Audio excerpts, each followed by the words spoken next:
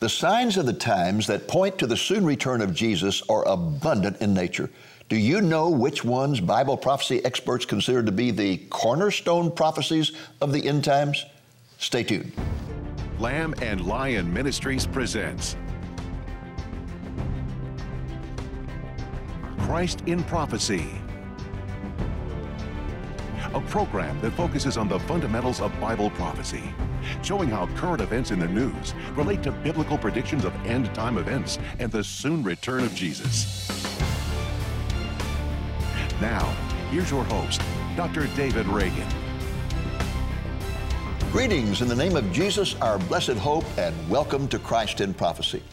Not long ago, I was talking with a man about various stories in the Bible. After a while, he suddenly said, "Wouldn't it have been exciting to live in Bible times?" My immediate response was, "Sir, we are living in Bible times." When he asked me what I meant, I pointed out that we are living in a time when ancient biblical prophecies are being fulfilled all around us before our very eyes. And the point I have been making in my past two programs is that those signs indicate that we are living in the season of the Lord's return. Incidentally, if you missed those programs, you can find them posted on our website at lamblion.com. I am presenting a series of programs on the topic, Jesus is returning soon. I spent the first program in this series presenting biblical evidence that although we cannot know the date of the Lord's return, we can know the season. And the reason we can know the season is because God has given us signs to watch for. That point is so important that I want to return to it for a moment. I want to prove to you with Scripture that we can know the season of the Lord's return. Let's begin with the letters that Paul wrote to the Thessalonian church, and let's start with 1 Thessalonians chapter 5, verse 1, and I want to show you proof positive that we can know the season of the Lord's return. The passage reads as follows: "Now as to the times and seasons, brethren, you have no need of anything to be written to you, for you yourselves know full well that the day of the Lord will come like a thief in the night." There's that statement I talked about at the beginning. He's coming like a thief in the night. Verse 3 says it will occur while people are saying peace and safety. At that time, Paul says, destruction will come upon them suddenly like birth pangs upon a woman with child, and they shall not escape. Now, the fundamental point I'm leading up to is found in verse 4. Underline it in your Bible. Don't ever forget it. This is the crucial verse. The verse proves beyond a doubt that you and I can know the season of the Lord's return. The verse, 1 Thessalonians 5:4 says, "But you, brethren, believers, are not in darkness, that the day should overtake you like a thief, for you are sons of light and sons of day. We are not of night nor of darkness, so then let us not sleep as others do, but let us be alert and sober." Now, what is that saying? Paul is saying Jesus is coming like a thief in the night, but not for the brethren, not for Christians. He's coming like a thief in the night for the world. He's coming like a thief in the night for pagans. He's coming like a thief in the night for those professing Christians who do not have any personal relationship with Him and who have never really been born again and who refuse to believe the Word of God and study the Word of God. But he's saying, let me tell you, if you have been born again, if you're truly a child of God, if you read the Word and believe the Word, there is no reason in the world why Jesus should come as a thief in the night. Look again at verse 4. It says, "But you, brethren, are not in darkness, that the day should overtake you like a thief, for you are sons of light and sons of day. We are not of night, nor of darkness. So then let us not sleep as others do." What do you think he means when he says we are sons of light and not of darkness? I think what he's referring to is the fact that if you are truly a born-again child of God, you have the Holy Spirit residing inside of you. The Holy Spirit is the one who wrote the Bible, and if you will lean on the Holy Spirit, the Spirit will illuminate your mind and illuminate your heart and open your eyes to understand the mysteries of God's Word, including the season of the Lord's return. And so it is that the Bible says point blank, Jesus is not coming as a thief in the night for those who know Him and those who love Him. There's a similar passage in Hebrews chapter 10. It says, "Do not forsake our assembling together, as is the habit of some, but encourage one another, and all the more as you see the day drawing near." What day is he speaking of? Well, we're told in verse 27 that he's speaking of the day of judgment, the day when the Lord will return. It is the day referred to in verse 31, where we are warned that it is a terrifying thing to fall into the hands of the living God. Note again, verse 25, where it says that we are to encourage one another as we see the day drawing near. Folks, that means we can tell something about the season in which we're living. It means we don't have to be totally ignorant about the time when the Lord is going to return. Jesus himself also indicated that we could know the season of his return. He did so in the Olivet Discourse, as it's recorded over in the book of Luke. He delivered this discourse on the Mount of Olives to his disciples during the last week of his life. He listed many end-time signs that we were to watch for, and then he said, "But when these things began to take place, straighten up, lift up your heads, because your redemption is drawing near."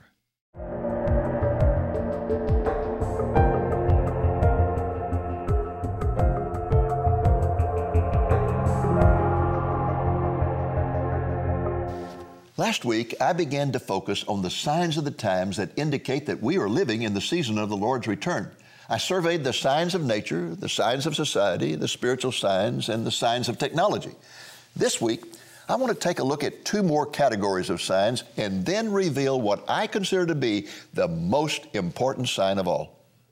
The fifth category of signs are those that pertain to world politics. Let me just read you a statement that Jesus made in Luke 21, speaking of the end times. Jesus said, "There will be signs in the sun, moon, and stars, and upon the earth, dismay among the nations. Men will faint from fear over the expectation of the things which are coming upon the world, for the powers of the heavens will be shaken." Now, folks, to me, that's a description of the splitting of the atom, the development of nuclear power. Look at it again. It says, "The powers of the heavens will be shaken, and men will faint from fear." That's what's been going on ever since the first atomic bomb was detonated in 1945. People building bomb shelters, people storing up food, people concerned about the possibility of a nuclear exchange, books being published that show that if the nuclear button is ever pushed, hundreds of millions would die instantly, and those left alive would envy the dead. People think today, well, the Russians are not dangerous anymore. The Soviet Union has collapsed and communism is dead. Well, let me tell you something. The danger is even greater today. The danger is greater because the Russian leaders are determined to reestablish their nation as the world's greatest superpower. They are currently expanding their borders to encompass all the territory that was lost when the Soviet Union collapsed in the early 1990s. And they're doing everything possible to establish their dominance over the Middle East. And then, of course, there is the ominous threat of Islam that rushed in to fill the power vacuum when communism collapsed. We are now threatened on all sides by a radical theology of violence that relies on suicide bombers. Adding to the fear is the rapid spread of nuclear technology, making it possible for outlaw states to acquire atomic weapons. The result of all these developments is that the world is tottering on the brink of nuclear disaster. But nuclear weapons are not the only sign on the world political scene today. We also have the sign of the pattern of world politics. Yes, the Bible prophesies that in the end times there will be a certain pattern of world politics that will come together. For example, it says in Matthew 24 that in the end times there will be wars and rumors of wars, and we've had that constantly for 60 years, ever since the end of World War II. Did you know, for example, that we've had an average of 40 wars going on all over the world at any given time since the end of World War II? Not only nation against nation, but also kingdom against kingdom, which is a reference to civil wars, like the ones that have raged in the Balkans, Southeast Asia, and throughout Africa. Another part of the end-time world political pattern is the uniting of Europe into a European confederation. This is prophesied in Daniel 2 and 7. This prophecy has been fulfilled before our very eyes as 27 nations in Europe have surrendered their sovereignty to produce the new world superpower called the European Union. And as I mentioned before, the Bible speaks of an Eastern power sending an army of 200 million to the Middle East. One nation today, one nation, China, could easily do that. The Bible also speaks of a nation to the uttermost parts of the north, namely Russia. And it says that nation will come down against Israel. Russia today is one of the most anti-Semitic nations on earth, and it is closely allied with the Arab enemies of Israel. Finally, the Bible speaks of Israel existing in the end times. Never before have all these parts of the end time world puzzle come together. Never. Now they have coalesced for the first time. This pattern of world politics is a sure sign that we are living in the season of the Lord's return.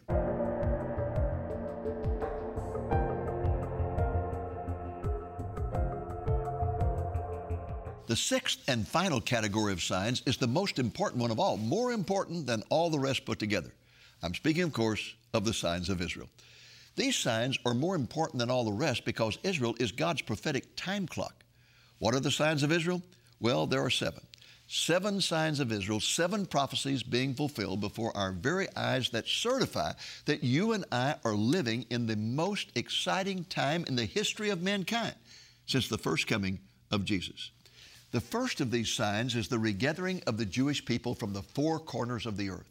This process began in 1900 and has continued to this day. Folks, there were only 40,000 Jews in Israel in 1900. There were 600,000 at the end of World War II. Today, there are more than 6.5 million, and they are continuing to come in unprecedented numbers from all over the world. In Jeremiah 16, it says that when history is finished, the Jews will look back upon their history and they will consider what is going on right now, the regathering of the Jews from the 4 corners of the earth, to be a greater miracle than their deliverance from Egyptian captivity. That is an amazing statement. As a result of this regathering, the state of Israel was reestablished on May the 14th, 1948, clearly fulfilling the many prophecies in the Hebrew Scriptures that the nation of Israel will come back into being in the end times. Jesus emphasized this point in His teachings about the end times. In Matthew 24, He said for us to watch the fig tree. Now, the fig tree is a common biblical symbol of Israel. Jesus said, when the fig tree reblossoms, the generation that sees that will be the generation that will see all the end time events come to pass. The state of Israel came back into existence. It reblossomed on May the 14th, 1948. And I believe with all my heart that someone who was alive in 1948 is going to see the return of the Lord. It may be someone who was 2 years old in 1948, and they may be 80 when the Lord returns. I don't know. But I believe someone who was alive then will see the return of the Lord. The first end-time sign of Israel is the regathering of the Jewish people. The second is the reestablishment of their state. The third is the reclamation of the land. Isaiah 35 and many other passages speak of that fact that when the Jews return to the land, it will be reclaimed. The land will come alive. Mark Twain visited Israel in the mid-1860s and wrote in his book, Innocents Abroad, about what a barren wasteland it was. The trees had all been cut down. The land had been raped for 2,000 years by foreign conquerors who had no respect for it, no concern for it, no love for it. When the Jews began to go back in the early 1900s, the Arabs laughed at them for buying the land. Who but a crazy Jew, they thought, would want such a barren wasteland? But God promised in Ezekiel 36 that in the end times when the Jews were regathered to the land, it would become like the Garden of Eden. Today, the Arabs want the land back because God has touched it, and God has made it a beautiful land once again, just as He promised. Today, Israel is the breadbasket of the Middle East. The Israelis have planted over 300 million trees all over the land, and rainfall has increased over 450%. It's a land of milk and honey once again. God has kept His promise, and it's a sign that Jesus is coming soon. And so, we have the regathering of the Jews, the reestablishment of the state, the reclamation of the land. This brings us to the fourth sign of Israel, and that is the revival of the language. You see, folks, when the Jews were spread all over the world, they stopped speaking Hebrew. The Jews who settled in Europe started speaking Yiddish, a mixture of Hebrew and German. Those who settled in the Mediterranean basin developed a hybrid language called Ladino, which was a mixture of Hebrew and Spanish. But God promised in Zephaniah 3:9 that in the end times He would establish their language of Hebrew. He would reestablish it. And he did so in the 20th century through a man by the name of Eliezer ben Yehuda.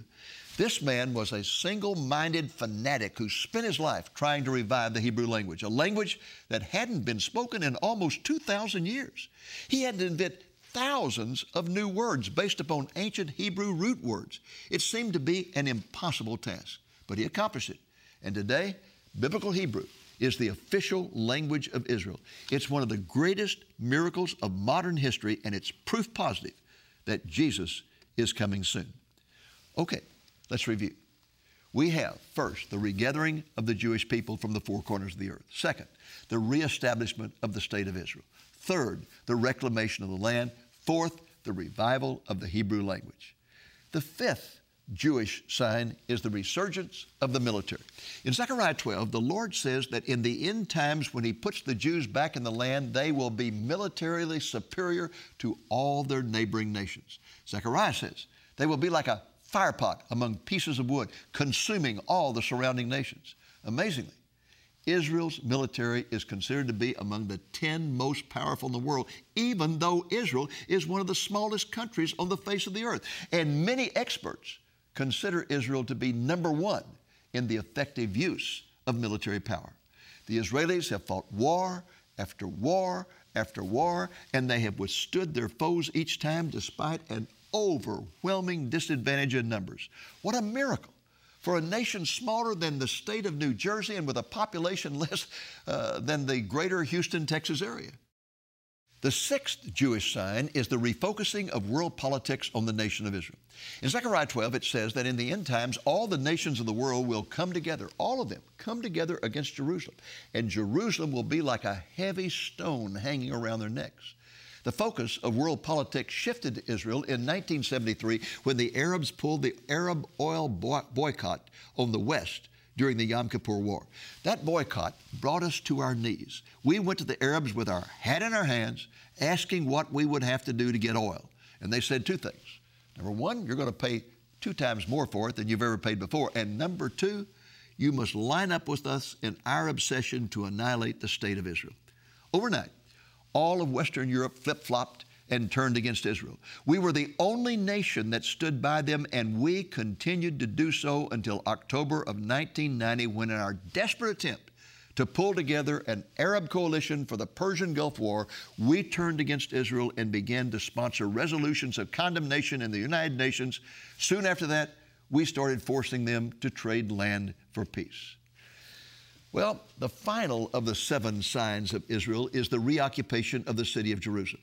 I consider this to be the most important sign of all because it came from the lips of Jesus Himself. You'll find it in Luke 21. He said, "The Jews will fall by the edge of the sword and will be led captive among all the nations." That happened in 70 AD when the Romans destroyed Jerusalem. Jesus then added, "Jerusalem will be trampled underfoot by the Gentiles until the times of the Gentiles are fulfilled." Well, my friends, that's exactly what happened.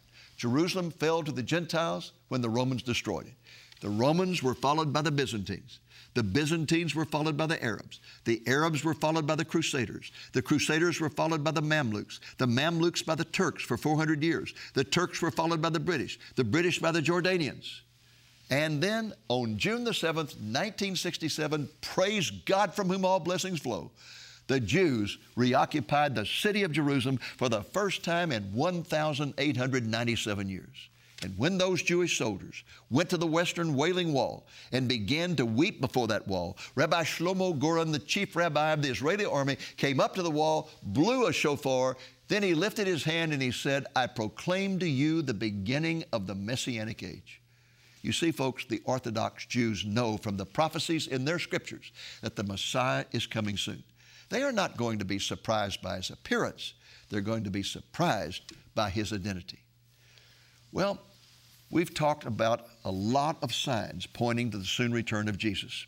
The signs of nature, the signs of society, the spiritual signs, the signs of technology, the signs of world politics, and the signs of Israel. But believe it or not, I have not yet mentioned the most important sign. It is the sign of convergence. What I mean by that is that for the first time ever, all the signs have converged. They have all arrived on the scene at the same time, clearly indicating that we are living in the season of the Lord's return.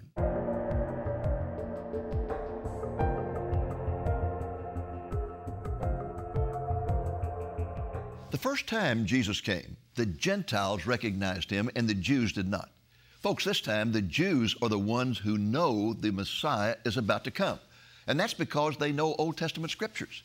And from them, they know that the Messiah will come when the Jews are back in the land and back in their city.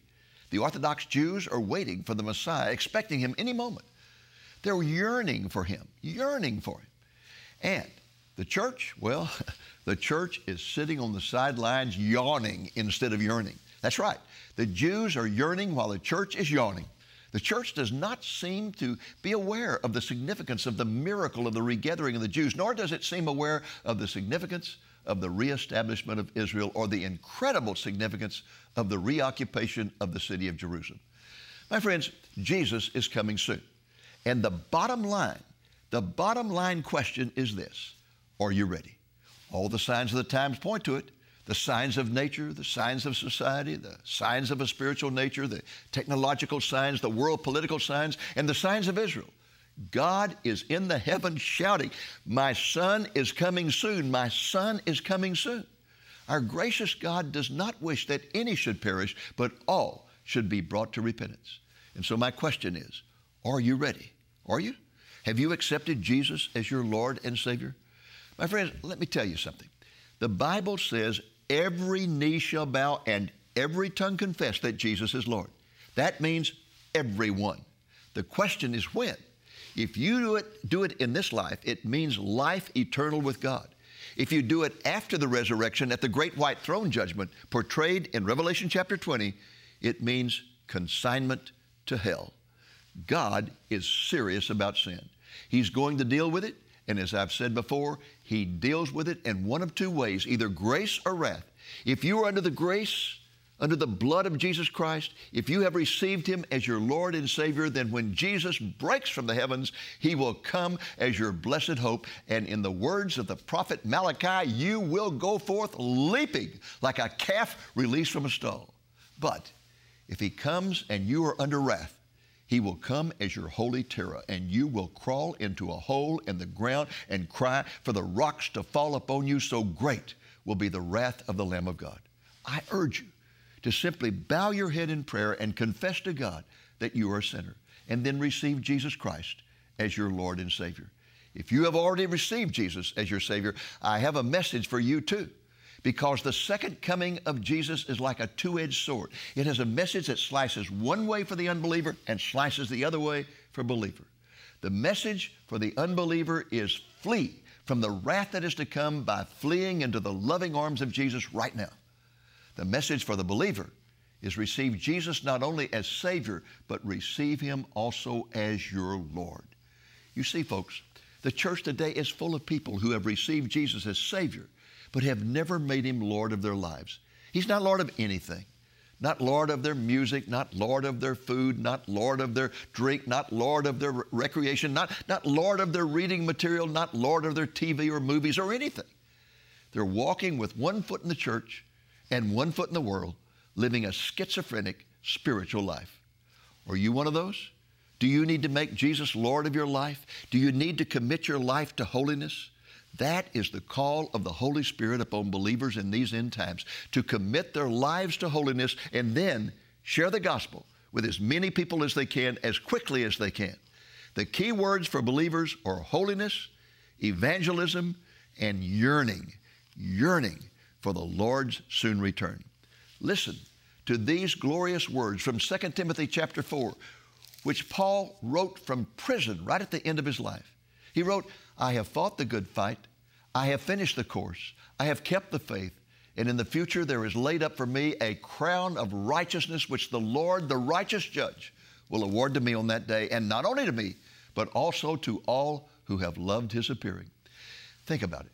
Think about it, my friends. A special crown, a crown of righteousness, will be given to every person who lives this life loving the appearing of the Lord. Will you receive that crown? Are you living your life yearning for the Lord to return? My friends, Jesus is coming soon. And I cry from the depths of my heart, Maranatha, Maranatha, Maranatha, come quickly, Lord Jesus.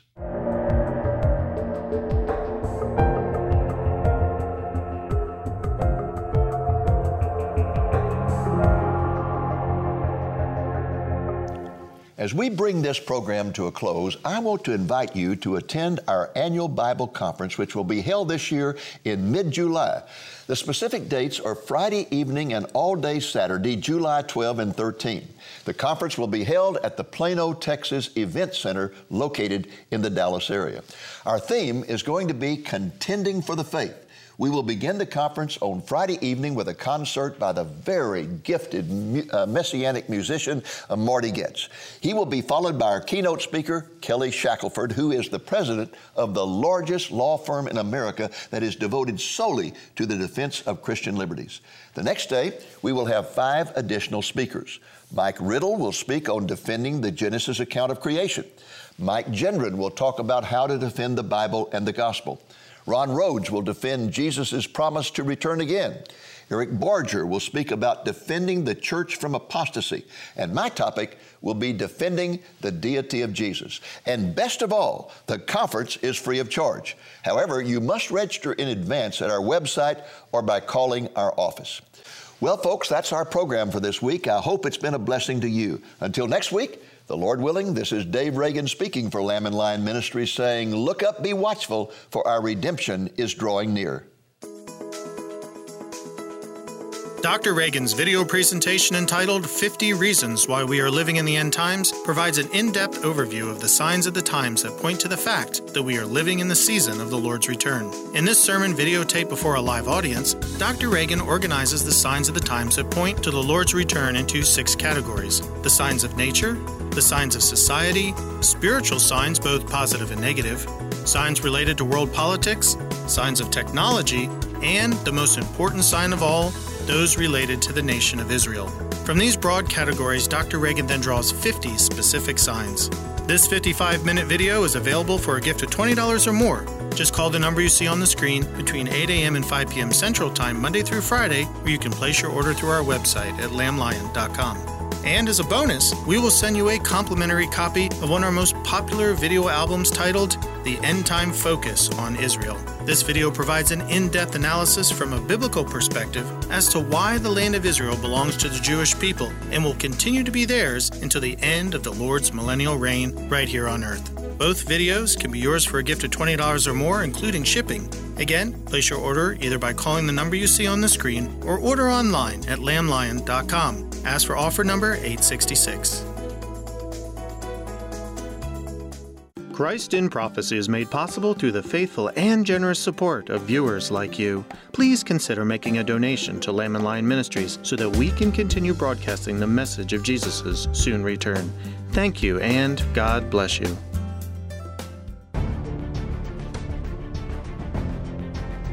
Thank you for joining us on today's Christ in Prophecy, a presentation of Lamb and Lion Ministries, a non-denominational ministry dedicated to teaching the fundamentals of biblical prophecy and proclaiming the soon return of Jesus.